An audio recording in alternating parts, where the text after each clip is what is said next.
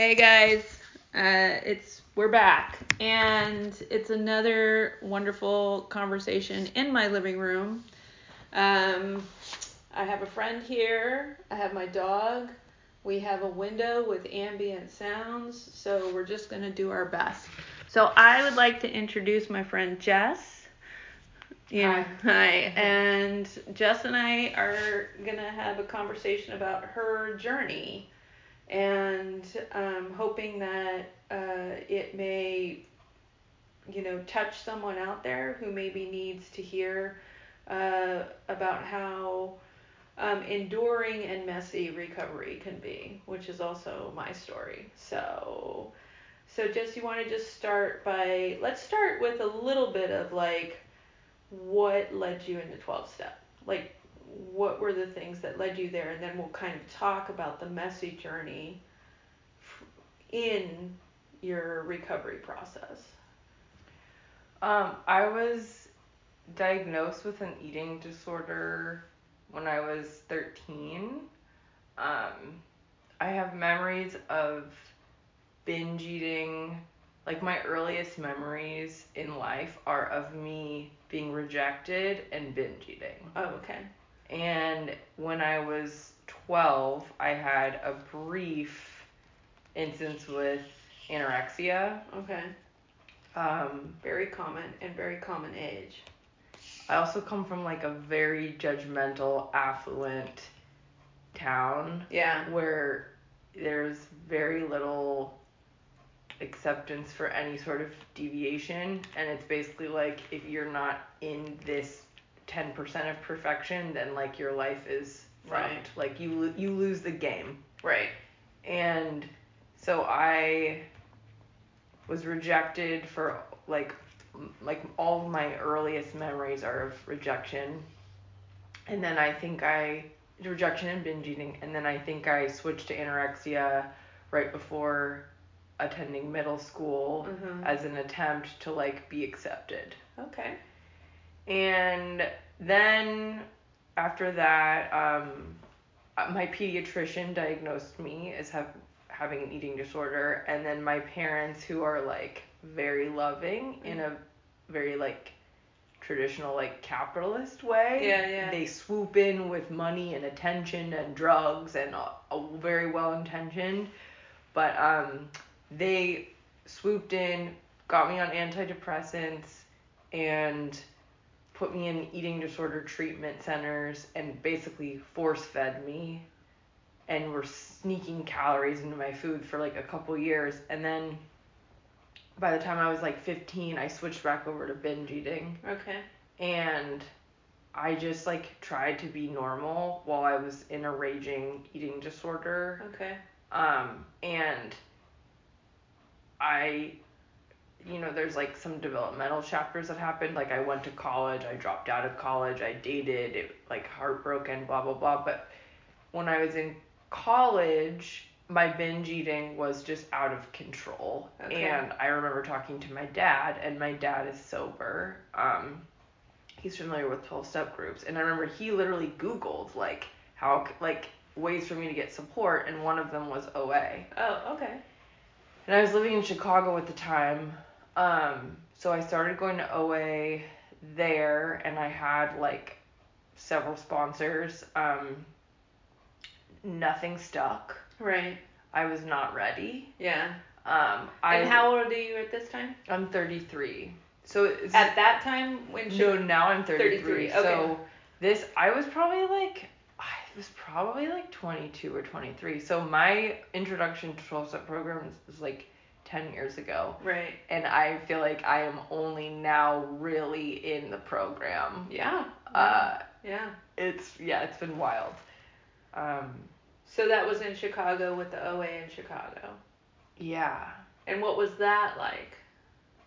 I remember, so it's weird when you're growing up trying to be normal and you have whatever the fuck normal means, when you have this enormous secret of how you hurt yourself and hate yourself every day. And so it was weird for you to grow up and have that in Chicago? Well, it's just been weird my whole life. Right. And when I came into the, like, carrying that secret Yes. of this self-harm that I right, could not yes. escape. Yeah. Coming into OA, it was like, that was the first time where people were saying things Right. where I was like, whoa, like, the eating out of the trash, the Right. theft, like, all of the extreme shame behaviors that Right. I've been unable to explain for myself and when I Right. repeat them, to hear other people say that they do those things, Yeah. that was my first time being like, whoa. Yeah. And what was that like for you? Just to be in a room where other people are like, because I've talked about this before, like my first time, like, and I'm not a crier. I just started crying. I couldn't believe that other people.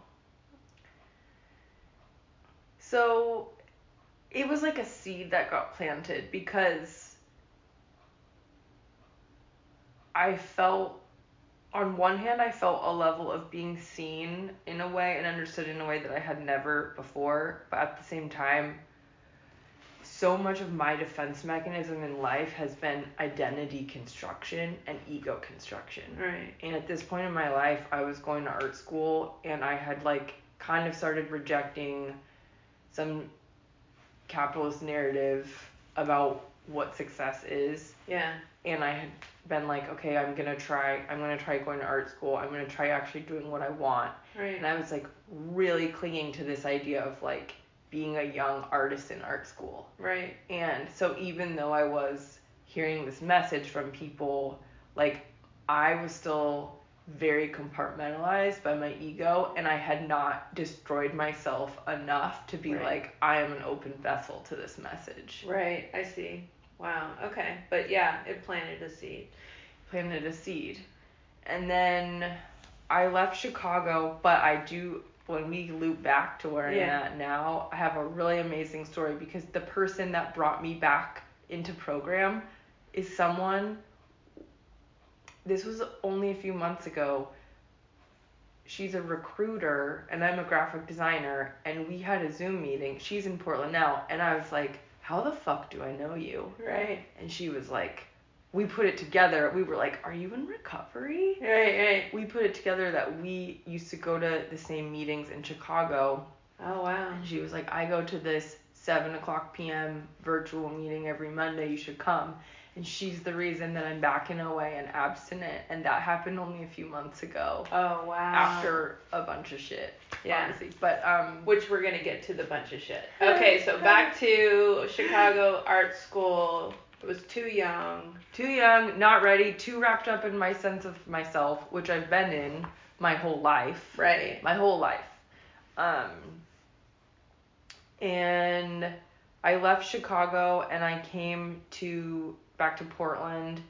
And you say back to Portland. I grew up in Lake Oswego. Okay. Which is a very affluent, white, AP classes only, like high pressure on athletics, academic performance. Yeah.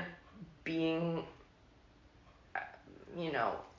just the perfectionism. Yeah, just like your heart rate is not the main concern in Lake Oswego. Your resume is the main concern. Right. And I'm like really having to relearn everything about what love means because of where I grew up. Yeah. I don't fault my parents. They were doing their best, but anyway. Father Terry calls that the ego dream. It's just, and again, I don't want to disparage people because I know people who have recovery in Lake Oswego. It's not, it's the atmosphere. And it's, the sort of the ego dream of money and success and beauty, physical beauty. And, that, to be honest, like if any one of us had won that dream, we wouldn't be here. It's the struggle for, well, who knows? Then you get spiritual people who sometimes they get the ego dream and then they get there and they're like, what, are you kidding? Like they're rich, they're famous, they're gorgeous, and they're like, this is nothing. But not everyone does that. And so to grow up in an environment where people seem to be winning the ego dream of fame, fortune, beauty, like they're the ones like, oh, we made it. We made it. But when my experience in listening to people is when we don't make the ego dream, and even at very young, like you're not doing it right, and you're not representing us right. We need you to be perfect and good grades and go to school and whatever. We need you to fit this picture. And this is my experience. It wasn't Lake Oswego, but it was a small town version of that, and it's like, you are ruining our picture here. And because my parents were, middle class and very good looking and very into, we've arrived, and you need to be part of this arrival trophy, and I wasn't. Um, so, so that's where you're from. And so again, it makes sense to me, this sort of detoxing, that false self. So you're here, and then you go to Chicago, and then you come back? I come back. I kind of burnt out on Chicago. I was just lost. I graduated college, and I had jobs I didn't like, and I had my first experience working in an office. Offices are, to this day, really struggle with those environments, because like I just remember, just treats, just so many treats being brought into this office, and it was like I was binging my face off, and I couldn't concentrate. Like, I was just spinning my wheels trying to function, but like actively in my sugar addiction, and no one understood, and everyone is just like, haha, I ate another one of those things. I'm like, you literally don't understand. Like, I am sick. Like it's like, Yeah. It's like an alcoholic or like a drug addict, like trying to function while you're on a hangover. Right. But it's like the drug that is in the kitchen and making other people happy. Yeah. And so I guess like working in a corporate environment, if there was an open bar. Yeah. All the time. All day. Yeah, all day. And you're an alcoholic, and it's like there's an open bar right there. And then you make yourself sick, and then you have to go back the next day, and then when you feel like shit, you just continue to make yourself sick. Yeah. In order to deal with the fact that you're awake. Yeah. And in so much, pain. That sounds horrible. So, yeah, and that has been a theme that has been with me my whole life, and I had a revelation about how I'm going to deal with going into the office literally this morning. But, so I just got burnt out on the winters there, and then I came to Portland, and I was like, I was sober at the time. And I was Is this when we met? This coming back to, so. Yeah, with the blonde hair? Yeah. That was when I moved back from Chicago. Yeah. And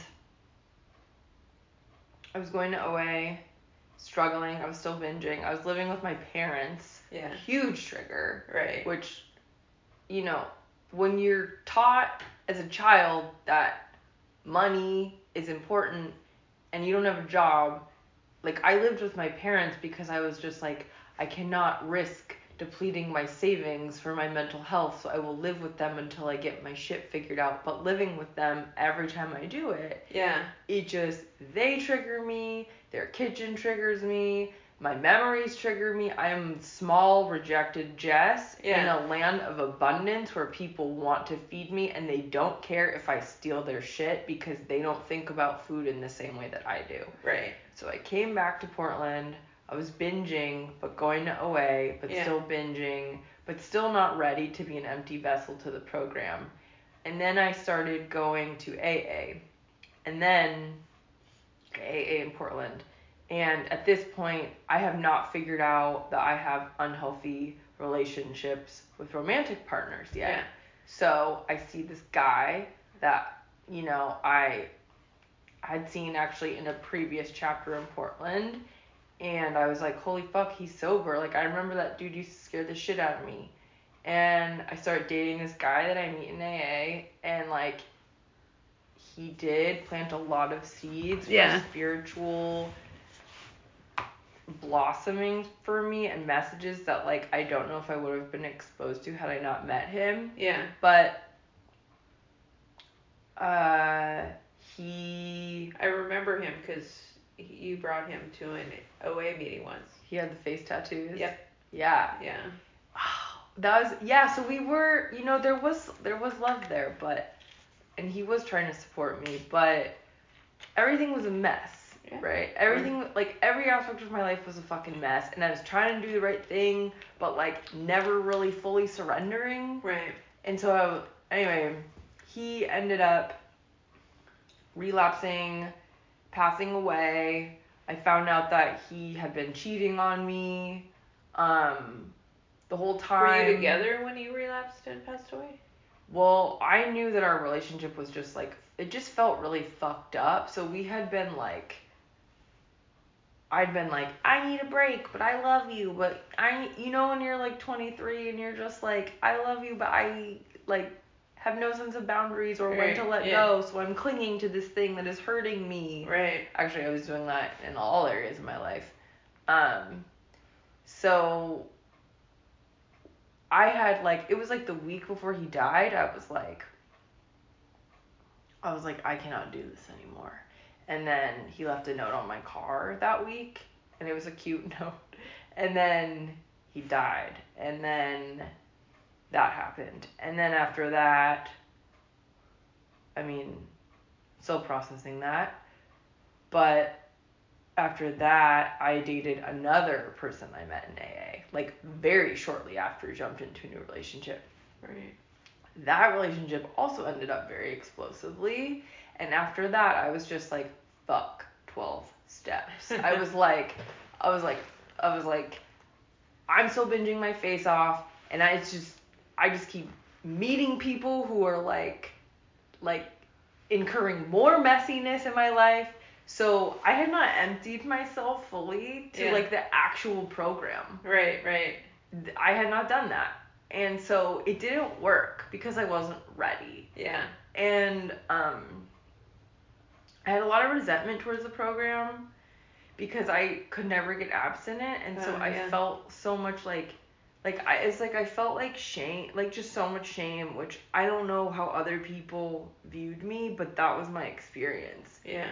And so I left, and I moved to LA. I was in another long distance I was in another relationship. This one happened to be long distance. Mm-hmm. And I moved to LA, and I was like,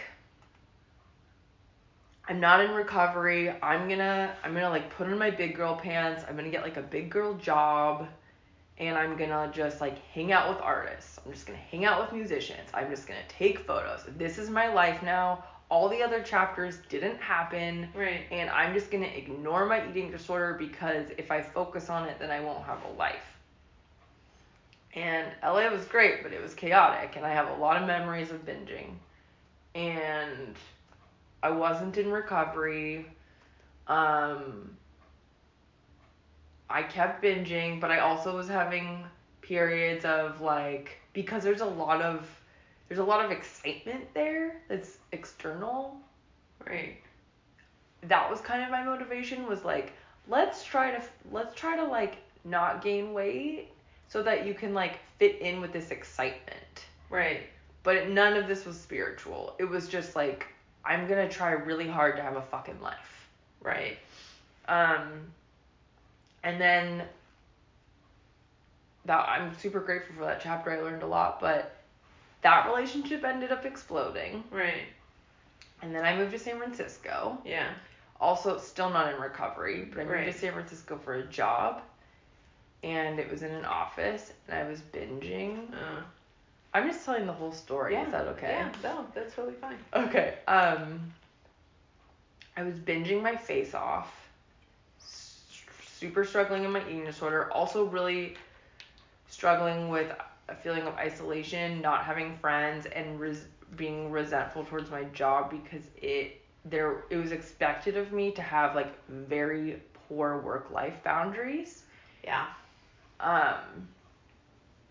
And I was struggling super hard. Like, I remember on Fridays, I would go home by myself and just binge the whole way home. And I would start binging at the office, and then I would binge for 2 hours, and then I would pass out, and it'd be Saturday, and I was alone, and I would hate myself, and the only thing I had to look forward to was, like, walking to the ocean. Right. And I remember just sitting there and being like, I'm fucking alone, like, life feels meaningless, like, I'm making money, I've done things I wanted to try, but, like, everything feels so empty. Right. Then the pandemic hit, and I got laid off, and I came back to Portland. Oh, okay, great. Now we're back in Portland. Okay. We're back in Portland, and then I moved back in with my parents. And when is this? I mean, obviously 2020. March 2020. So okay. I'm like, I'm fucking 30, and I'm living with my parents, and my mom was diagnosed with cancer, and I was so in my disease that I didn't care. I was just binging in her house, feeling like my life was meaningless. And all I could think about was how I couldn't go a day without binging, and how all I wanted to do was binge. Right. And my mom is like crying, being like, I'm going to have my breast removed. And I'm like, oh yeah, well, why do you keep cheese in the fridge? Because I binge every day. Like, this is how selfish my disease has made me. Right. My whole life. Yeah. But it's been like selfishness disguised in suffering. Yeah. My binging gets so bad, I'm really not emotionally available to be a support system for her. I was just really selfish the whole time, also really suffering. Not in recovery, just trying to be like, maybe someday I'll wake up and be perfect, and maybe I'll never eat again, and it was like binging and then fantasizing about being perfect, like every day. And then I moved out because my binging was so bad. How's your mom? She's good. She had surgery, and I was present to the extent that I could be, but not. Right. You know? Yeah. And actually, that's been a common theme, where someone else really needed help from me, and I was not available. Yeah. So anyway, so you move out. So I move out, and then... Where do you move to? I'm in Northwest Portland. Okay. Actually pretty close to where my mom lives now. And a couple years go by, I'm not in recovery. I'm like dating someone who's very active in AA, and I'm so grateful for this person, because like he's like fucking saved me a few times, but he introduced me to non-monogamy, which was interesting, because that is where some of the narratives that I've realized I've like had about life started to unpeel. The narratives from my childhood about like be perfect, get married, have kids. Right. You know, like the linear shit that has been part of my disease, these linear expectations. He's kind of what helped me like unlock this and be like, it's good and bad in the way that you have been taught. Yeah. Are not necessarily. Whenever my experience is it doesn't have to be the polyamory community, but often whenever you get invited into a subculture, it's sort of, you know, whether it's queer or polyamory or something else that's outside of this sort of mainstream, here's the formula for success. It does sort of all of a sudden open your eyes in so many different ways around like, oh, there are so many ways to do this. Yeah. There's so many ways to love and be loved. There are so many ways of having family, of having whatever. It just really does go like, wait a minute.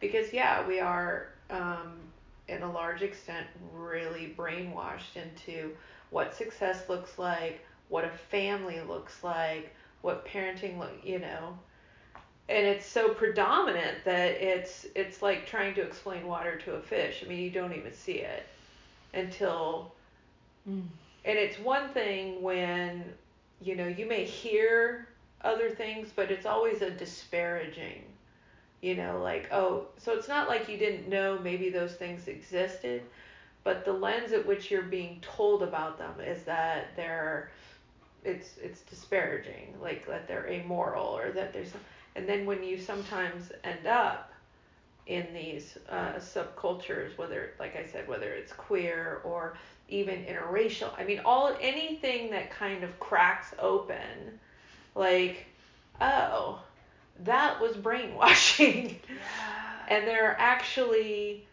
many ways of doing this. And then fortunately, people have come before you and they, a lot of in the community, and they're like, yeah, and guess what? There's a whole history of this. This isn't new. You know what I mean? Like the different kinds of relationship, the different kinds of love. And we've been around forever. We just haven't been validated or recognized or acknowledged, but we've been here the whole time, right? So it kind of sounds like that was the experience with the polyamory, is sort of taking you outside of that. Does that sound? Yeah. I think so much of this disease for me, and the disease of just addiction in general, is just, mine really comes from not feeling perfect, and so I isolate myself. But the perfectionism comes from being exposed to certain narratives and like dogmas where you feel like, okay, that's the way, but like it doesn't fit. So like there's something wrong with me. So like I need to be alone. Right. Because like I'm bad. Right. And so this person has been kind of like a key player in being like he practices non-monogamy with like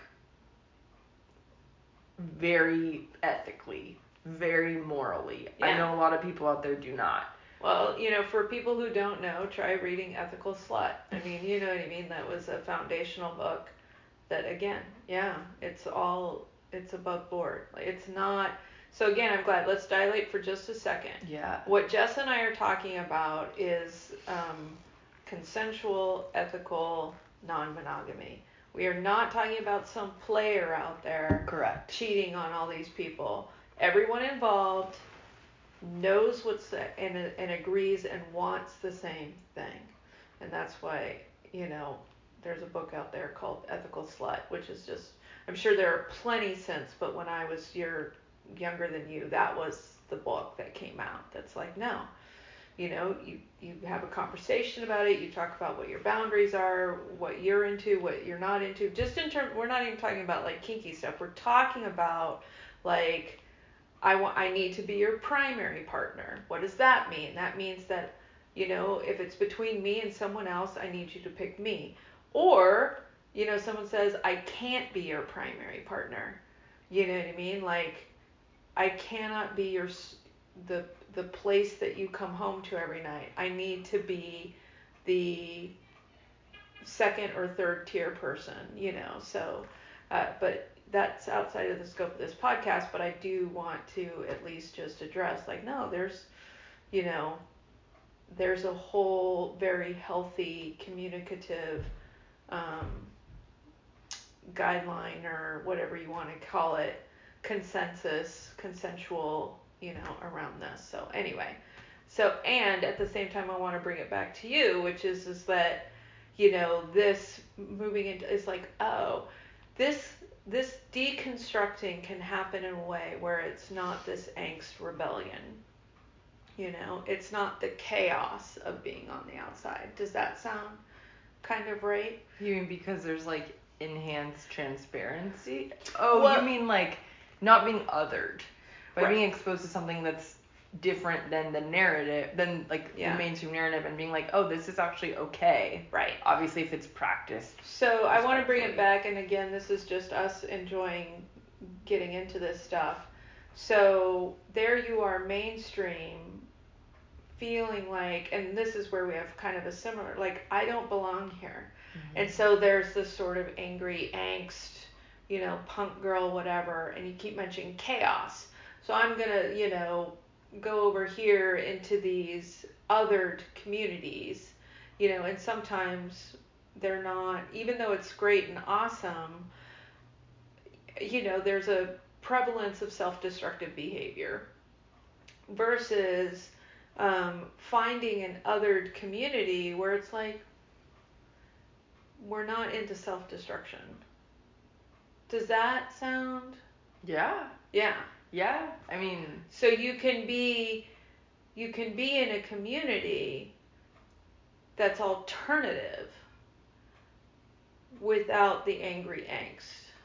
Yeah, it can be very constructive and healing. Exactly. Yeah. And realizing, like, and that's what I mean, like, sort of the mind opening, like, oh.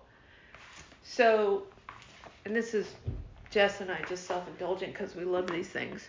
So there's, like, this sort of mainstream paradigm, right? Mm-hmm. Here's how you're supposed to do life. I call this the Matrix. The Matrix is bigger than this, but yes, that's why I don't call it that. So, but let's just, for other people, like, you're in this, referring to the movie The Matrix, you're in the Matrix, I can't do it. It still doesn't work for me because the Matrix is bigger than that. Okay, so this mainstream paradigm of, like, here's how you do life. First of all, you're heterosexual. Second of all, it's, Christo-Judaism, it's the sons of Abraham, definitely. 2 parents and you have kids. You get educated, you make money, and then you go for the step. Like, here's how you do life. And this is what I mean when Father Terry calls it the ego dream. You know what I mean? Like, and if you do these things, you will feel, then we welcome you into our community, and we will validate, and we see ourselves in you because we have this collective agreement that this is the right way of doing life. Well, if you don't want to do that, but yet, so I didn't want to do that, and yet I was in a family that was doing that very well.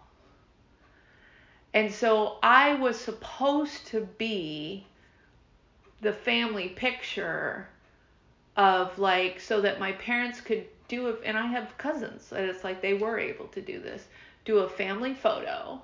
And it's better than the Brady Bunch because those adults had been widowed and came together, and those weren't their natural kids. Like a real, like, Donna Reed, whatever, kind of, like, and I wasn't doing that. And I actually didn't want any of this. Even though I didn't have words for it, there was something that it was like, this doesn't feel right for me. I'm not saying it's not right for the people. I don't want to do to them what they did to me, which is I'm now going to judge you wrong. I'm judging you. I'm going to disparage you. You disparaged me, I'm going to disparage. No, that's fine. People are really happy in that. I don't have any argument with that. What I have is that you indoctrinated me to think that this was the only way to have a successful life. And some part of me knew that this wasn't true. And so the only thing that I think is readily available to us as young people is music. And then you hear about these people, bands, whatever. For me, it was, punk rock, and everything, and the Sex Pistols. But still, the idea of, like, these artists, that's the first introduction to fuck you. Living. Yes, alternative living. So that then, the immediate entryway into that, for better or for worse, is music, drugs, alcohol. That becomes your first validation that there are people out there who are saying, no, fuck you. This doesn't work. And so again, that identification. So my story in that was, oh, well, I am wired as a social being. You know what I mean? Like psychopaths. Psychopaths go off on their own and make no connection. You know, that is like very mentally unhealthy. As a social being, I need a community. You know, even if the community itself is self-destructive, it doesn't matter. I'm wired to need people. So then I will, you know, and I did find these alternative communities, and they're just and because music was the entryway to that, you know, there was just, and polyamory, there's just a lot of self-destructive behavior. Mm-hmm. So there's no breaks there. There's no one going to intervene on me and say, hey, you're living a really dark life. You know what I mean? You're really living a self-destructive life. For me, those alternative communities were invested in me because the common agreement was like, yeah, the only way to say no is to self-destruct ourselves. You know what I mean? And it's like, and I did, until, again, some core part of me was like, this isn't the answer either. Yeah, there's a lot of false idolization in the music scene. Right. It's vast. Music has been like a huge saving energy force in my life, because it's like when you're fucking alone, sometimes like I've come to understand music is just recorded messages that people want us to receive. Yeah. It's another form, it's another way for people to connect. And so there have been times, there was a chapter very recently where I was so in my disease that I blocked all of my contacts except for my work connections and my parents, because I hated myself so much. Didn't know that's what was going on. I thought I hated everyone else. Music was the only thing that I had tethering me to anything outside of myself. Yeah. But at the same time, there's a lot of false, like, in that way it's beautiful. There's a lot of false idolization in that whole world. And so it's like the music world is fucking messy. Well, wherever there are humans, it's going to be messy. Like, you know, whenever you have humans doing anything together, we bring with us, you know what I mean, our gifts and our wounds and, you know. But anyway, I want to get back to, like, so this part of the conversation all started because of your intro into polyamory. So again, leading, you know, again, is if we evolve from that, so you get into like the music alternative scene where it's very, very self-destructive. It's alternative, but self-destructive. So it sounds like the evolution of, into this polyamorous community, and people, and again, I just want to say for people listening, it doesn't have to be the polyamorous community. It's just, again, an alternative community, but this time it's not centered around self-destruction. Correct. And I don't think music has to be either. It doesn't have to be. There's a lot of it. But for those of us who are wounded and angry, you know what I mean? Yeah. When we go into the alternative communities, we're going to find, like when when we're young and we want to be like, fuck you and fuck me, I hate you, I hate me, you know what I mean? Or whatever it is, when we find music, I mean, I wasn't going to see, I don't even know who, I was going to see the alternative, angry, you know, music, although it's not true, I was like mod and everything, and new wave and punk and everything. But the point is that I gravitated towards the music scene where there were a lot of drugs and alcohol. And there did seem to be a lot of like, Morrissey, come on. You know what I mean? So, you know. So anyway, so then we're in the polyamory. And when was this? Was like a year ago, 2 years ago? 2 years ago. And really, I haven't dabbled too much into polyamory myself. It was more just like, this person introduced me to a way of thinking where I started to realize that the narratives I have been clinging to are maybe not all of reality. Yes. And that was crucial. And then he's also just been like, so my disease is that I don't trust anyone. You're not alone in that, but anyway. My disease is that I don't trust anyone, and so I'm more comfortable binge eating and hating myself than I am showing up. Right. And this person has been, because I do think because of how they practice polyamory or non-monogamy, their emphasis is on extreme loving transparency about all things. Right. And this was, especially with a man, this was like the first time I started to develop a relationship with another human being where I was like, this person's fucking trustworthy. Right. Like, right. wow. Like, right. that's what this feels like. Yeah. Like, it's like hard things just were said very easily. Right. This person was also 9 years sober and done a lot of work on themselves, which I don't think, like, they're heavily into service and the program, and I don't think that's a coincidence. No, it can't be. But anyway, so I'm actually seeing him later today. He's a great human, super grateful for him, but he planted a seed for me of recovery, and I was just very active in my eating disorder still. This is when the pandemic was thriving. Yeah. And I had gained a bunch of weight when I lived with my mom because I had been binging that whole time. And so now my obsession became losing that weight. Right. I was just like, I'm running out of time in life. Like, if I don't fucking stop ruining my life, I'm not going to live. Right. So my obsession became exercise. Yeah. And I lost some weight. I don't know how much. I don't think I was weighing myself at the time, but I just knew that I felt different. Yeah. And with this new relationship with exercise came a mania in me and a sense of being like, I am peaking. Right. And basically what happened in like 2021 was I was seeing multiple people that felt powerful. I was exercising, powerful in a fucked up way. Right. In a projection way. Yeah. Not a healthy way. And I'm owning that. Was exercising. I was like, I had this sense of like escalation, but this was all ego shit.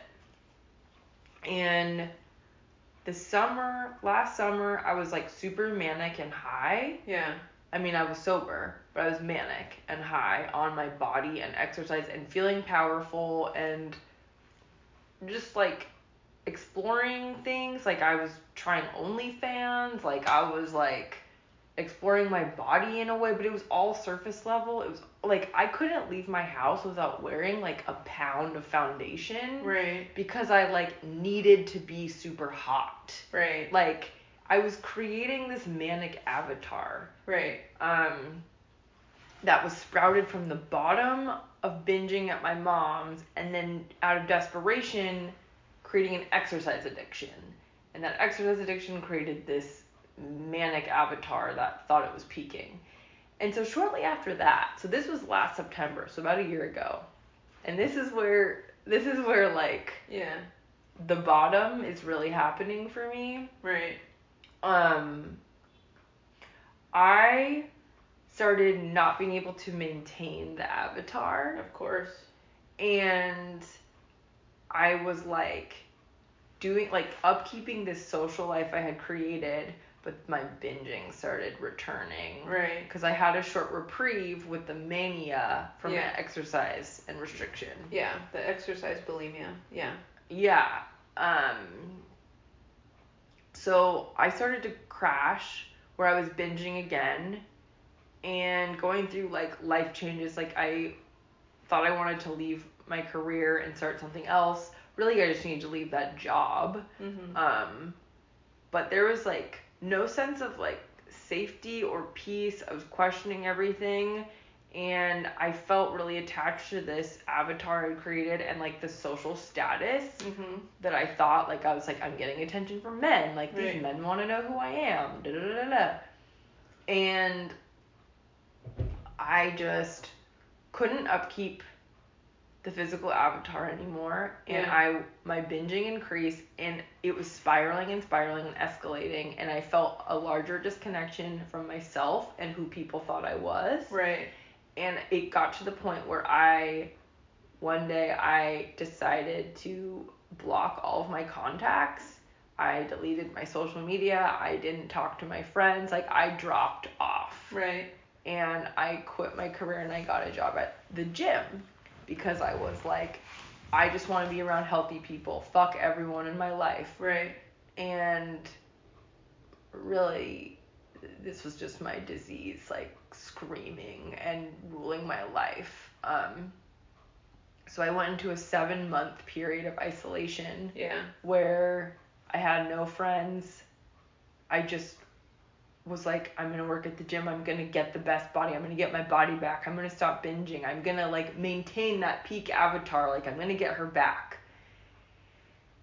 And I just ended up binging and binging and binging and binging and binging and binging. And meanwhile working at a gym where I was, like, looking at myself in the mirror every day. And I had never had such excruciating body dysmorphia. Yeah. And I was around all these people who were looking to me, I felt, to have healthy habits, and my disease was, like, never as bad.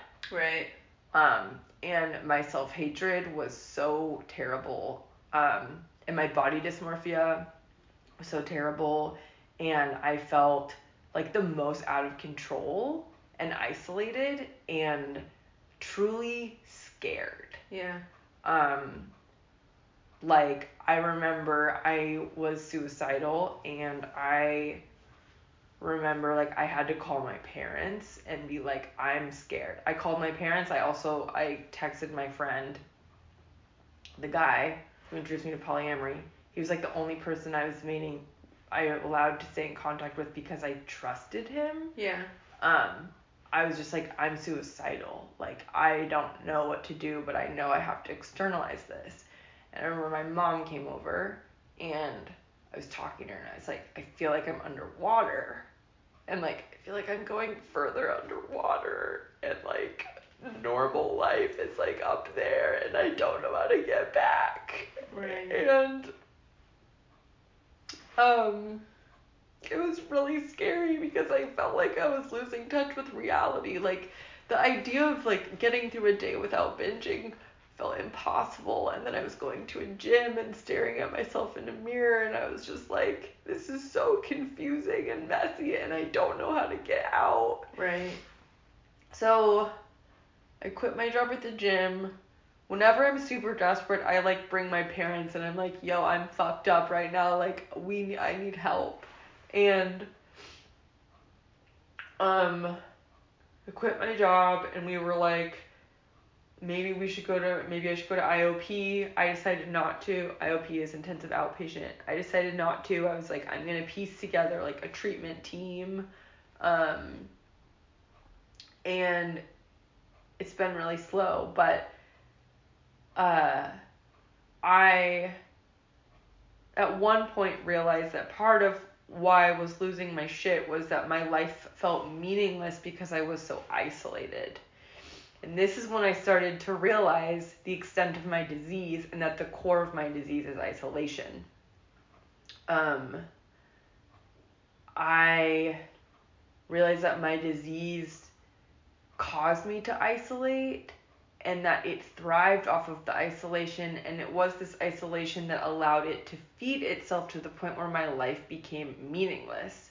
And with this realization, I also realized that God is source energy, and the realization that I have never been separate. I have been connected this whole fucking time. Right. This whole time. But I am growing up in a society that taught me that I had to be an avatar in order to be okay. Right. And my earliest messages were that I was shit. So I've been living in this narrative of being alone and separate and not good enough, and then self-soothing that with food and ideas about men that were not actually reality, but I was never fully alive. And what alive is showing up and being part of the whole. But it took me 7 months of being in my disease and isolating myself to a point where I never have before to realize that isolation is the sickness. It is the narrative that's keeping me sick. And so is my perfectionism. So I want you to dilate on that, because we say in the room, it's a disease of isolation. Yeah. So why do you think they say that? I You mean, just explained it, but let's... Firsthand experience. So, okay, I was taught that I was isolated as a kid. So I grew up thinking that I was separate and not perfect enough to participate. The point of being on Earth and in human form is to connect with other people, because that's how we connect with source energy. When you're taught that you're a piece of shit and so you hide to protect yourself because you don't have any other coping skills, you cannot participate in source energy, and so your life becomes completely meaningless, and you're also obsessed with your own pain because you have no other input except your own pain. And so you think that's all there is. And you are not connected with anything that makes this realm worth it. So let's dilate on for other people. Yeah. Because you keep saying you're taught that you're a piece of shit. So I assume that your parents did not look you in the eye and say, oh, you're a piece of shit. Most of my rejection had to do with other children. It was peers. Okay, And, so yeah. Let's talk about how you, in your story, got the message that you're a piece of shit. First of all, let's unpack that. What does that mean? I mean, so a very concrete example in childhood is I remember they were having a birthday party and I wasn't invited, and... So you're not worthy. Yes, but listen to this. Yeah. Someone else told me that the reason I wasn't invited was because the girl, I think her name was Alexa said to the group of people who were invited, Jess isn't invited because she's going to eat all of the pizza. Wow. So, not only is my eating disorder evident to other people in elementary school, but I am now not worth participating in the world. Right. Yeah. So you're exposed and humiliated and abandoned and rejected, which is exactly what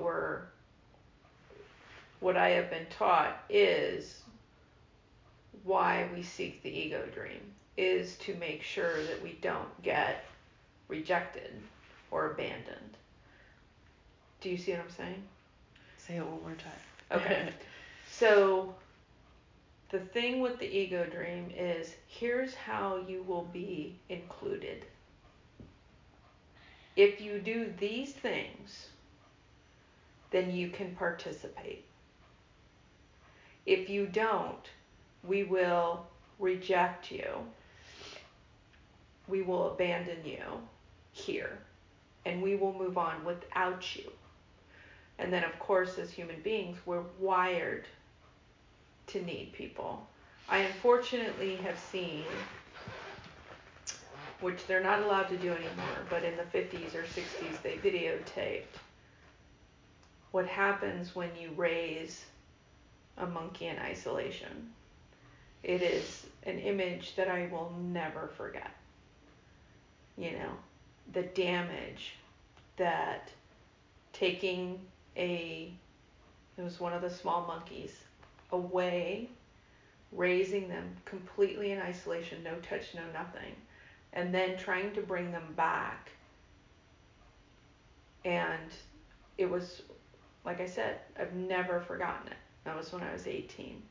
So we are wired for connection. That's why when you do the 4th step, it gets down to, is it your social instinct, your security instinct, because these are all the instincts that drive you to be included and to include other people, right?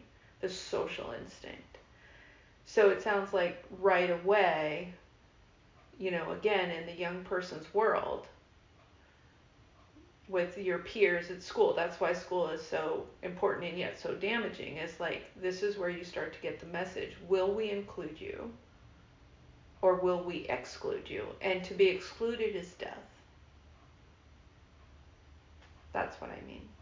I've been dead like my whole life, basically, until recently because of that message. Right. Like, I have been the relationships I've had, like, there's definitely good in them, but I was not there. Right. Like, they were like seeds, and I'm like, I've been dead because I was rejected, and so I always had a secret world of addiction. So let's go back to that for a second, because one incident is not enough, right? Because there's always the repair. So if you had had that one incident, but then there were all these other positive incidences, that incident would not be so emblematic. So it was one incident that was reinforced along the way. Well, I also got messages about my body being wrong. Right. So, I mean, shopping was hard for me as a kid. I was overweight. It was, like, not to the extent where it was like a medical grade, but enough for to be othered by kids. To be othered. Yeah. So again, the message, the reinforcement of, we are not going to include you, the warning, we're not going to include you, is either having experiences where you were actually literally not included, like the birthday party, or these constant messages of, this is now me, like, if you gain weight, you're not going to be included, like these messages of like, be careful about this, otherwise you're not going to be included. Am I making sense? Yeah, so it's very confusing, and it's also strange too, because like, I'm someone that's very in touch with my thoughts, but I've always had this experience of like, knowing there's an external message, really wanting to obey that, but my behavior in private totally contradicts that. So in childhood, I got a lot of messages about not being able to show up, or not worthy enough to show up and connect. I got that in my neighborhood. Like, kids would be mean to me when we were playing like games. Right. And my sister, we have an interesting relationship, but she would get mad at other kids because she saw them othering me. Like, right. Like, this was real, that this was happening. Yeah. But my earliest memories are of being othered and of binge eating. And It's like, I've known as a child that none of this makes sense, because what I want is connection, but I'm binging. Like, it's totally it's like an inverted thing. Yeah. It doesn't make sense. The only thing I know that makes sense is that I am now so fucking desperate to not have a meaningless life that I am willing to do things to put the food down so that I can connect, so that I don't die having not lived. Right. Yeah. It's very painful. It's just really fucking wild. Well, sorry, I hope I'm not like derailing. No. It's just like, the thing about realizing that like, the perfectionism is what keeps you in your disease, and your disease is what keeps you alone, and when you're alone, you can't be alive. Like, that, for me, that switch went off, where I was just like, oh my god, I see it. Like, I see why I've not been able to recover, because I've been so alone in my perfectionism. So, and feeling like I'm not allowed to show up. Right. And because I'm not perfect. But that's why when you were like, I want to talk about recovery not being perfect for the people who like don't do it linearly, like that's why I fucking gave up. Right. Because I just was like, I'm not waking up abstinent. Like I couldn't put all the pieces together yet. Yeah. Yeah.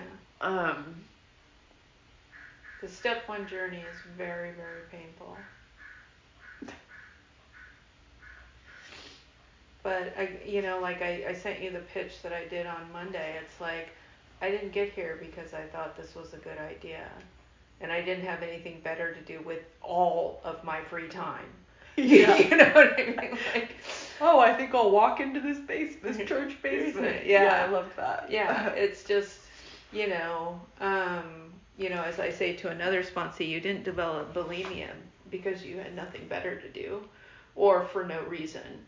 That's really kind of like, again, the waking up to step 1. It's, it's a lot of time for people, this didn't have to be my story, but they wake up to the symptoms first. Like they don't know the cause. They just know what's happening in the present. And they just know that this behavior that they're doing is killing them and it's painful. And I've worked with people in the past where, I'll say, so what was your life like growing up? And they'll say it was fine. And I'll just say, okay. Because I'm not going to rip that skin off. I did when I was really young, try to force people into an awareness state, but now I don't. And sure enough, because whatever denial armor they need it. You talked to me about the armor and the layers of it. Yeah. That was my story too, and again, so that's why when you're telling your story and I've heard you a couple times say, I just wasn't ready. It's like, it all worked. You know what I mean? You wouldn't be here today unless the Chicago thing happened. You probably wouldn't be here at all unless you're dead. I mean, you could have found different ways to be here. But the point is that what I want to encourage is that here's how often people hold the story of their story in the past. And there are a lot of people who do this. They came in to 12-step a long time ago. They weren't ready. They left. And they tell that story as if it was a mistake or like it had no impact. You know what I mean? And it's like, I don't think that's true. Seeds. Exactly. I believe in seeds. Yes. 100%. That is how I have been, even my ex who died, like, he planted seeds. Yes. Spiritual seeds. Right. I believe in these things. Me too. You store them. Yeah. So that what if you hold the story instead of saying, oh, I came in, 15 years ago or 5 years ago, but I wasn't ready. What if instead of saying it that way, that, 5, 10, 15 years ago, I was looking for a place to land when I was ready. And so I found it. I took notes, but I had to go out. But it's kind of like if I, another way to say that, it's like, I'm 52. Let's say that I'm not, but let's say that I start thinking like, where do I want to retire? And so I start scoping out places, and then I drive to a small town and I'm like, this is it. And then I leave it and I come back. And then in 10, 15 years when I'm like, all right, then I go to I know where that town is,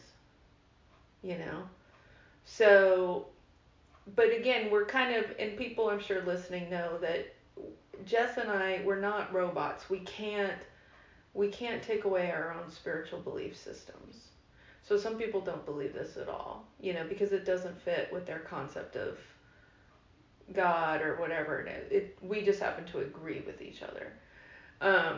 So, which is for me, it's, that your spiritual journey has been all of it. All of it has been your spiritual journey. Mm-hmm. There's no well, I did this and that and that and that, and now my spiritual journey starts. It's all connected. Yes. Yeah. And what I mean by that is, and this is definitely me.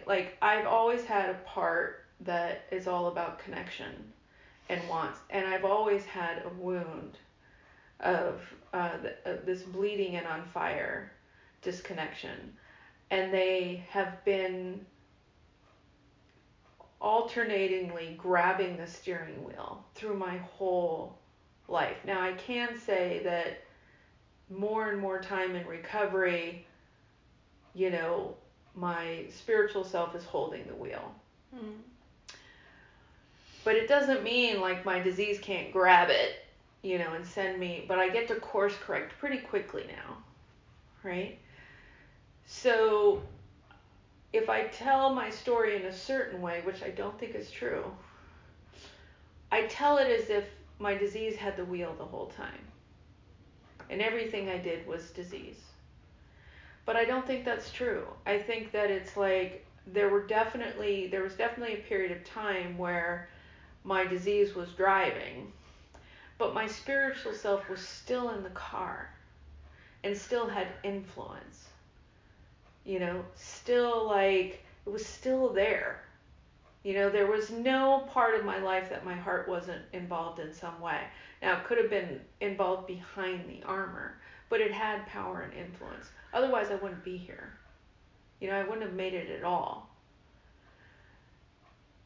So, in that journey where my disease was in control, my disease might take me to a place, but my heart would notice someone. And even in that darkness, this woman and I may start talking about spirituality or something that just kept the light going. And then, the part of me that longed for connection, and that part of me that was always connected to Source, it had influence. It had enough that I'm here, So I think, again, the way that we tell the story of what it was like, what happened, is we have to be careful with that, I think, because you can tell the story in a way where now you have internalized rejection yourself. You are still perpetuating the disease in the sense of rejecting and abandoning your younger self. It's don't do that. You know what I mean? Don't be well, that whole part of my life was wrong until I got into recovery. I definitely think that this has had a purpose. 100%, because I'm not going to live a life that is surface level. Well, let's break that down a little bit, because I don't want to get into any, and this is me, surface level in a sense of the avatar. Because you can have money and whatever, you can have these accolades, and it's, what are you doing with it? You know what I mean? There are people out there who have seemingly have won the ego dream, but they're not using that as some sort of bolster for their sense of self. I've been worshiping those things my whole life. Exactly, and that's the difference. You could take it away from them and they'd be fine. They're not clinging to those things. So the lack of spiritual message in my life, or that presence, yeah, it has the narrative that I've been like, oh, I'm rejected from this narrative, and if I can get inside the narrative, then I'll be okay. Then I'll be okay. That narrative is based on the world of form. Right. And the world of fear. Right. And because I have reached such a bottom, right, trying to exist in that world, yeah, it pushed me yeah, to be like, I mean, I don't know how, but like, this is the gift. Yeah. Is that it pushed me to being like, there has got to be more than this. Right. And yeah, I to me, that is source. Absolutely. And for me, what I'm coming to understand about 12-step programs in a new way now that I didn't understand before is like the act of service. It can be just showing up to hear someone else talk. That's because exactly right. Humans need to feel connection in order to regulate and be of use in the world. Or just to, even if it doesn't even have to go into any sort of verb like that. Humans need connection and to be seen. And so when you go to a meeting, you are being of service. And I remember being young and hitting this place too of like, oh, me going to a meeting is being of service to others, not just myself. Because again, I am sitting there and some woman it's open mic night and she's going to speak her truth and I am going to hear her and see her. And I'm not going to be repulsed. And so in a sense, I am a loving, compassionate witness to whatever it is she's sharing. And in that sense, it's the recovery moment. So disease is disconnect, recovery is connection. She is unveiling herself and telling me the truth of who she is, hopefully, you know what I mean, to the best of her ability, you know. Over time she may get really good at it, or she may start out right away with being able to just, here's my soul, here's what's going on for me. And I'm going to sit across from her and I am going to listen with loving compassion, which is all I think we really want, right? Is I'm going to show you the truth of who I am. And I'm afraid that you're going to reject me and abandon me. And I'm going to sit here and go, that thought never occurred to me. You know what I mean? Like, you have permission to show up exactly as you are in this circle. And you don't have to apologize. There's no preface required. You know, just you sit down, you say, hi, my name's this. Tell me the truth of who you are. And I'm like, thank you. Thank you. That was an honor for me that you shared yourself with me. Because, and this is where I was sharing, like, for me, this is what I get out of 12-step. Now, some people have other spiritual practices where there's this permission to show up, but I don't live in those countries or on those reservations, you know what I mean? This is mine. This is mine. And so that's why I'm so invested in it. And making sure that, you know, young people can come in and have what I had, which is a safe place to land. Like, yeah, you know, it's exhausting. You know, I use the analogy of like life is like living in the ocean with no boat. You know what I mean? You're just out there living there. Is that why you identify as a mermaid? And then there's another reason for that, but it's related. And then meetings are floating docks. You know, the mermaid thing, which I've shared about before, is the, you know, Ani Nin quote from back, you know, because again, I got in young. So before The Little Mermaid came out was the Ani Nin come. I must be a mermaid. I have no fear of depth, but a great fear of shallow living. And so that was the quote that was like, oh my God, I'm a mermaid. You know, and then it just started to work with the analogy of being in the ocean and stuff like that. So, you know, and then The Little Mermaid came out and ruined it, but then I just held on to it, and now it's kind of... You're owning it. I didn't let that take it away from me. And the beautiful thing about The Little Mermaid is that now all those women have grown up and they want mermaid, you know, stuff. And so now I've got like wonderful little mermaid, you know, people buy me mermaid shit all the time. It's adorable. You know, before you couldn't find anything that had a mermaid on it, you know, and now it's everywhere and people give me gifts. So I love it. You know, I've come full circle. But that's the mermaid thing. And also because, yeah, I think that, you know, the life is like living in the ocean, you know, and the weather, you know, you're not in control of it, you know, and meetings are a place where you just get to rest. Your family is supposed to be that too. Whatever family you create, you know, is a place for you to land. You know what I mean? Like, oh, here's where I can just stop and rest. Mm-hmm. You know what I mean? And drop down, you know, deeper into myself. Yeah, I don't have that. And I mean, again, I have a family who loves me in the way that they know how. Exactly. But I think that, yeah, the thing with being an addict of any kind is we are more comfortable with ourselves because we don't trust the world. Right. And that's why our addictions have been great. Let's restate that a little bit. We are more comfortable being alone with ourselves. Because I don't think that we can say we're more comfortable with ourselves. That is very true, because we're also numb. Right. We're comfortable being alone by ourselves, but we're totally fucking numbed out. Right. Yeah.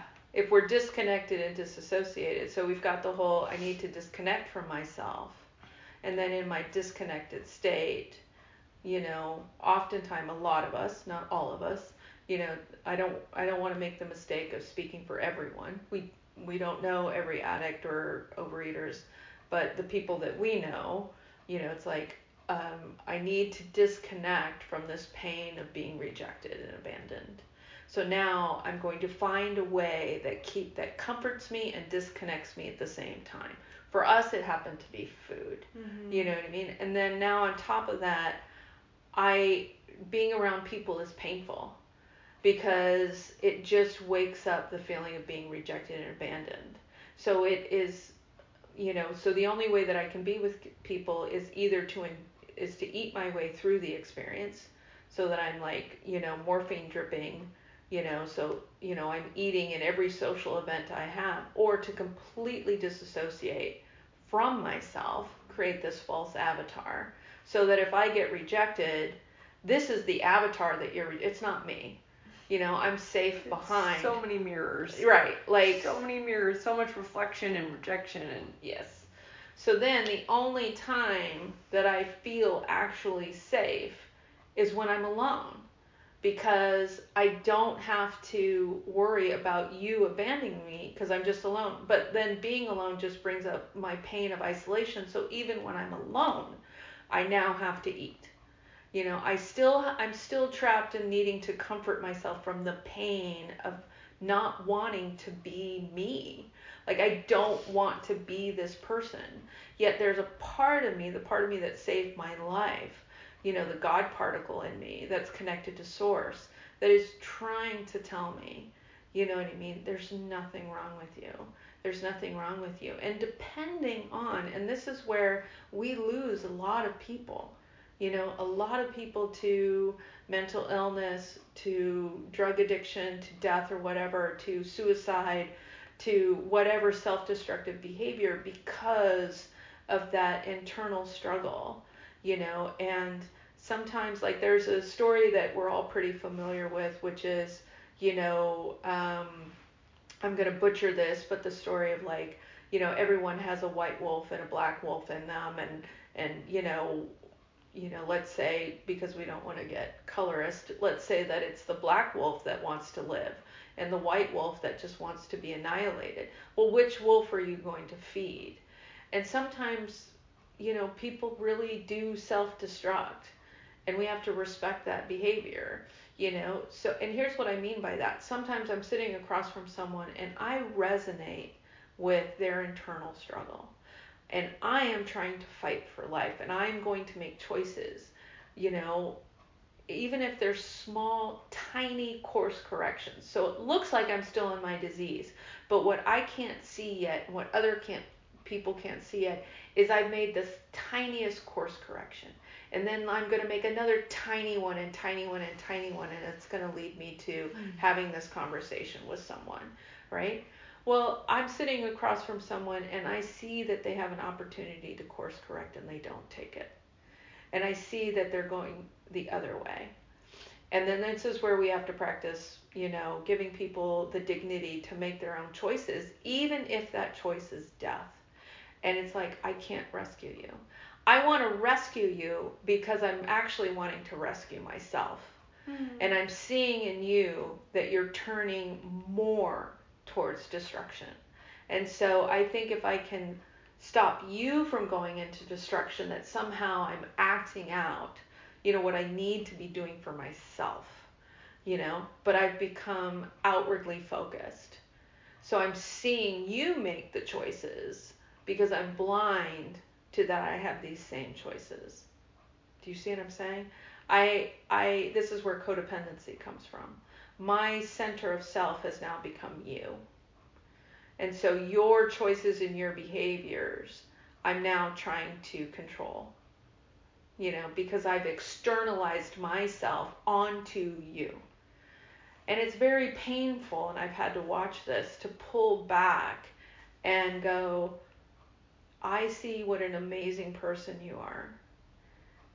And I see that you're on a course for self-destruction. And I have to remind myself that you are your own spiritual being, living your spiritual life. And I don't understand why you're making these choices, but I'm going to give you the dignity you deserve, which is to allow you to make them. Now, at some point in this relationship, I can let you know, if you continue to make these choices, I am going to have to distance myself. If you're going to go down, I'm not going down with you. That's another way of saying it. And that's where they may or may not decide, you know, to make a different choice. This is where, you know, the definition of hitting a bottom, one of the working definitions of hitting a bottom is that you have lost or are about to lose something that means more to you than your addiction, than your investment in the self-destruct. For some people, it's the threat of divorce. That's enough. For some people, the divorce has to happen. You know? So sometimes the spouse can say, if you don't stop this, I'm going to leave you. And that's enough. They're about to lose something that means more to their addiction. So then they course correct. But sometimes that's not enough. You know, the disease is telling them she won't really, or he won't really leave you. You know what I mean? Like, and then, so then the person, the spouse, has to go like, okay, now I've told you, I've communicated to you that I can't continue on this journey with you, right? I've set a boundary and said, if you continue, I will leave. Well, let me tell you something, sister. If you say something like that, you better be prepared to leave. Because if you don't follow through when you cross a line, now your words mean nothing to the person. So then, you know, if you see that they're going to do it, you know, it's not an easy thing, but you need to leave. And that's why there are rooms of support to help you get away from that. So, but this goes back to the whole, like, having a part of us the whole time that was fighting for our own life. The entire time we had a part of us that was constantly seeking source. And for you and me, because we're sitting here right now, we had enough, you know, we had enough pull to source that it kept course correcting. Now, how long it took to course correct is everyone's story. You know, for some people it was like it took 5 years. For some people it was like it took 20. It's like, you know, there's no value judgment on that. you had a lot to learn. You know what I mean? Like if I got into the rooms really young, that doesn't mean I won, right? That doesn't put any higher value on me. Maybe because let's just get, a little like metaphysical. I'm here for it. You know what I mean? But let's just say that it's like, and I'm using this as an example. It doesn't necessarily mean that I ascribe to this belief system, but let's like say, all right, I want to, and I did. I went to college, women's studies major, came out of women's studies, and immediately started to use group for girls. My calling has been, you know what I mean? I want to save women from themselves. Like this internalized patriarchy and misogyny, so that now we're just killing ourselves. This is what I want to do with my life. Well, maybe it's like, all right, well, let's get in really young. Let's get into recovery really young, so that you can work through your crazy ass shit enough that you're not dangerous to other people. Meaning like, because there are some people out there who have a little bit of recovery and then go on and sponsor and create a lot of damage. Mm-hmm. You know what I mean? Like, okay, let's get you in young. And again, I also tell people I came into recovery young in the Bay Area. No one used the word God in the East Coast or in the East Bay. No one. If I had walked into a meeting and they were using the word God at that age, I would have turned away. So again, circumstantial. You know what I mean? Like, that's why I got in so young, because I was young and the location was right. It's the right place at the right time. There was a lot of agnostic recovery community. I didn't know any of this at the time. I just knew that I was in a 12-step meeting and no one said the word God. It was always higher power. So, and then when I was in my late 20s and got into OA, they said the word God. I was already invested in 12-step, but they would say like good orderly direction, good on, they made it an acronym. So that even at 29, when I balked at that word, people were very quickly to tell me, oh, but no one said God as we understand him. No one said that. So again, these were all the things that made it so that I came in young and stayed. As opposed to if I were someone else and came in young and heard that, I would have left. And my journey would have been completely different. So I think this is a great step one. Is there anything that you want to add? I kind of want to leave it here and then we can come back when you're like, we can do a step 2. Because you're 2 months in? Less than that. Well, in terms of like my bottom line abstinence, my abstinence is changing because I'm finding that, a type of binge that wouldn't have been a bottom line binge when I was eating sugar and flour, I did one of those this week, even though it wasn't on sugar and flour or gluten, and I made myself so sick that I was nauseous, and I was like, whoa, like your bottom level abstinence is changing. Right. So I have like 39 days of my bottom line abstinence, but the bar for how to remain spiritually abstinent for me, it's changing every week right now. Yeah. Because I talked to you about this, where I'm like, for me, getting abstinent has been really fucking messy. Like I've been like, I'm still emotionally eating right now. Like, is that fucking wrong? And then you're like, no, like that's okay. And I had to talk to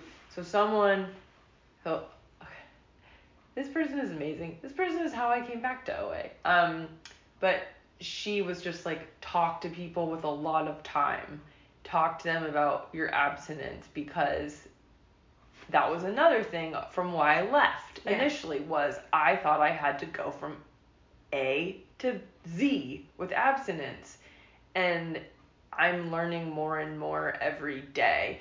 I'm also getting a taste of freedom, which is also giving me willingness. Yeah. So like this morning, so Tuesdays I go into the office. Yeah. Every Tuesday for the past 3 weeks, I have been compulsively eating. And this past Tuesday was the day that I basically binged on fruit and dried fruit to the point where I was sick. And then I was so in my compulsion that I bought more of it. Yeah. And I was like, fruit is no longer abstinent for me. Yeah. But like this morning, like I have so much anxiety about going to the office, but I know that I'm being presented this challenge because I want to know how to live in the world freely. Yeah. And it's like this one day a week is enough for me to experiment, process, figure out what I need, come back, try again. But I have so much anxiety about this experience because my whole life in working in offices, I've been binging. Right. And today I was like, oh my God, what you need to do is literally, when there's too much room for the disease, you have to replace the disease with God. Right. Which is, these are new thoughts I'm able to have. Yeah. So I'm like, okay, next Tuesday, I'm going to go to an AA meeting before work. Yeah. I'm going to hit a noon meeting. Yeah. I'm going to tell my coworkers I now take a Zoom class from 12 to 1. Right. I'm going to hit a meeting. I won't be able to talk, but I can be there and listen. And then I'm going to hit at least one meeting after work. Right. So I'm just like, this is how sick I am. Hey, I've had to do that. I always tell people there was a time in my recovery where one day I went to 4 meetings in one day because I couldn't be alone with the food. I need to hear that. You know? I need to hear that because I've been unable to get better. Yeah. Because my disease is so in there. You know what I would do if I were in that place, if I were you? I would do all that, and then every hour I would text someone. Every hour. I would just be, because again, here's a couple of things that I believe in, and people disagree with me, and that's fine. Absolutely. Number one, I believe in bottom line abstinence, which is a yes, no. So where does my behavior turn into stabbing myself? For me, that's sugar and bulimia. No sugar, no bulimia. At that point, basically, it's like, an alcoholic drinking. Now, in between that, my food can get really sloppy. And that's where I have to learn harm reduction for me. That in the beginning, I had to find, because I was holding on to abstinence like it was a diet. And I was trying to be perfect. So, and I was failing at that miserably. So I was like, all right, where's the yes, no? Like AA and NA and everything. Where's my yes, no abstinence? Okay, sugar, absolutely not. Purging, any bulimic behavior, exercising, anything, laxatives, anything that's bulimia. And for people who don't know, bulimia is I'm going to eat an excess amount of food and then I'm going to do something to correct that behavior. So I'm either going to restrict the next day, I'm going to take laxatives to try and flush it out as quickly as possible, I'm going to purge, or I'm going to exercise like a crazy person. That is bulimia. I do a behavior and then I try to correct it. So those are my two bottom line. And then it took a long time once I set like that line in the sand of like, okay, this is a clear yes, no abstinence. Now there is a range of behavior. And then it becomes like, you don't have to use these words, but like I would say clean or sloppy. Like my food was really sloppy today. And then I would have to practice using the tools very poorly in the beginning. I mean, not me poorly, but failing a lot and whatever with like, okay, how do I have 3 meals and I had a food plan where it was 3 meals with 3 metas, which were small snacks. Because again, as a sugar addict, I had to regulate my blood sugar. So, and letting myself have like these harm reduction meals where it's like I remember having rice cakes, for every meal because I'm like, this is the best I can do today, and it worked. You know what I mean? And it was recovery because trust me, rice cakes wasn't what I wanted. I remember and it just became like, all right, and it took a long time, but over a long period of time, my food got cleaner and cleaner and cleaner because my connections to program got deeper and deeper and deeper. So in the beginning, yeah, it was a shit show, but it counted. It's what got me here. You know what I mean? It's kind of like those, montage scenes that you see in movies where whatever the sports person is, or, the workout person is, you see them in the beginning sucking so bad. You know what I mean? At whatever it is they're trying to do, and falling and whatever. And then you see them keep doing it and keep doing it. And the end of the montage is that they're, they've made that jump, or, you know what I mean? Now they're working out like crazy. So that was my sort of recovery montage. But when I hit the bottom that I talked about, my first major relapse, and where it's like, okay, I'm going to die from this disease, is when it was like, all right, I am going to have to be completely selfish in this program and reach out as often as I need to. That's me right now. Yeah. And just like, I literally bookending with people, like sometimes 10 minutes at a time, but I would try for an hour, I would just try for 1 hour at a time. And I have friends in reprogram where sometimes they'll be like, whatever's going on, they'll go through a period and they'll be like, okay, I'll text you in an hour. I'm like, I'm here for it. You know what I mean? I get it. I'm here for it. So, the willingness to do whatever it takes, to save your own life. I'm realizing that, and I haven't, that is the difference between me today and me even yesterday. It's like every day I'm just being like, oh, there's nothing wrong with you. You just have an insane disease because your inner child is so wounded. Yeah. And so it's just being like, okay, how do we replace all of the pain management? Because that's what I've been doing my whole life is pain management.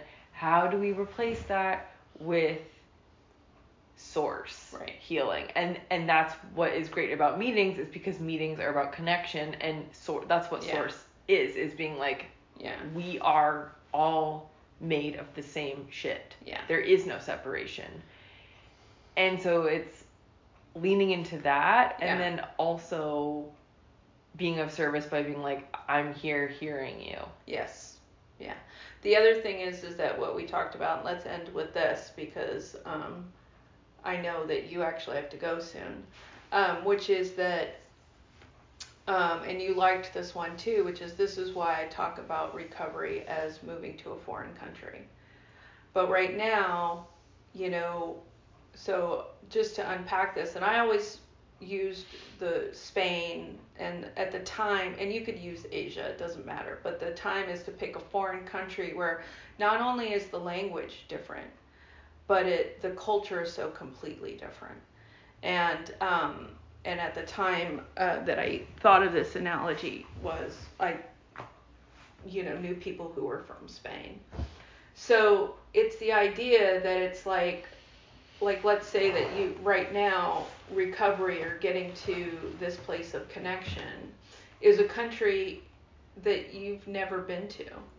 You know what I mean? Like, you knew it existed. And so it's like, all right, so let's say that today you sat down with me and you said, I want to move to France, I want to move to Japan, Bali, whatever it is, right? It's like, okay, well, and let's say that one time you flew there and it was overwhelming and you binged your whole time there and you came back. You know what I mean? And you're like, right. So it's like, okay, let's really think about this. Instead of this being some sort of whimsical, geographic cure, you actually want to, all right, well, and then I would say to you, that's a great idea.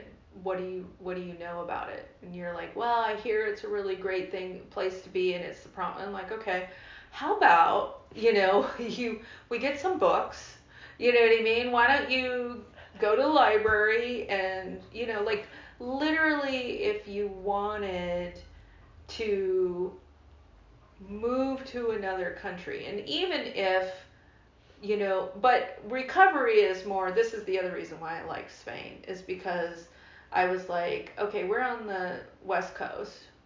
you want to get to a life of connection where you love yourself and everything. I'm like, okay, that would be like saying, let's move to Spain.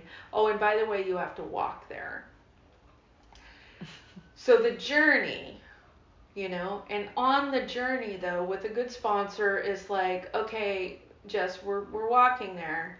Um, Go to that library. I'm not going to do it for you. You're the one that says, I'm on my journey. You know what I mean? Like, go to the library, get a traveler's guide to Spain. Oh, and by the way, now, 12 steps, right? 12-step homework.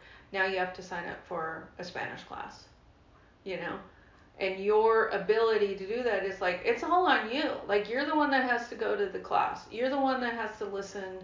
Oh, and by the way, I want you to start watching Spanish television and listening to Spanish radio. You know what I mean? Like 1 hour a day. I mean, again, the investment, but also if the reason why I like this analogy is it's like lower your expectations of what is reasonable to expect from yourself. You don't come to me today and say, all right, I'm in. I am in. I want to live in Spain. Let's go. You know what I mean? And then just be like, oh, I'm not getting the language. I don't understand intransitive verbs. Like, woman, it's a journey. You know what I mean? Like, you have to learn. We have to unlearn and learn, which is again why I like that analogy. Is you speak English and you think like an American.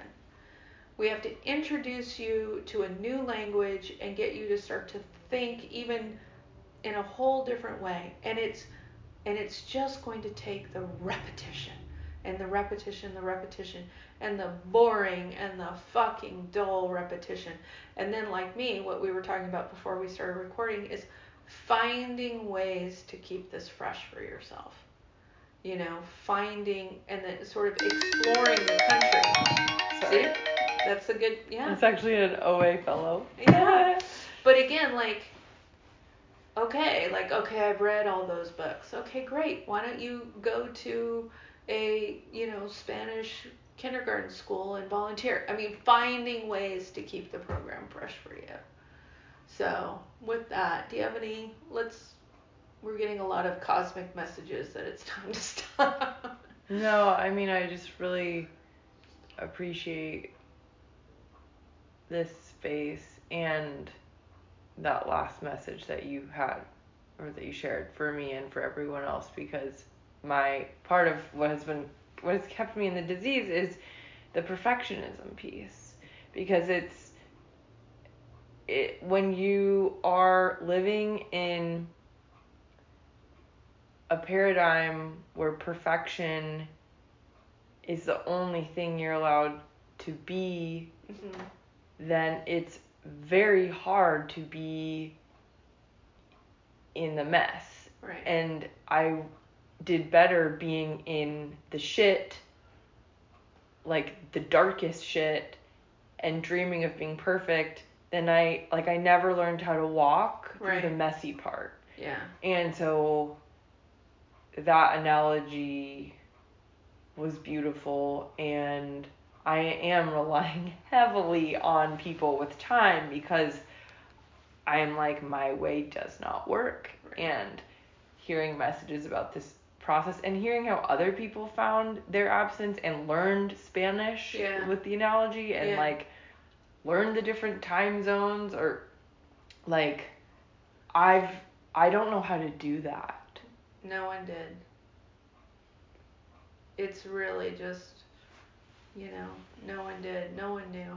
You just came in and, fortunately for us, the rooms were there. Old timers were there, and they just shared enough for you for that day. Enough. That's literally why it's like a 1 day at a time program.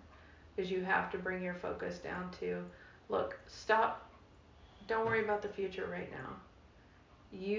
I can't worry too much about the future. I see it, but I can't really put my focus there.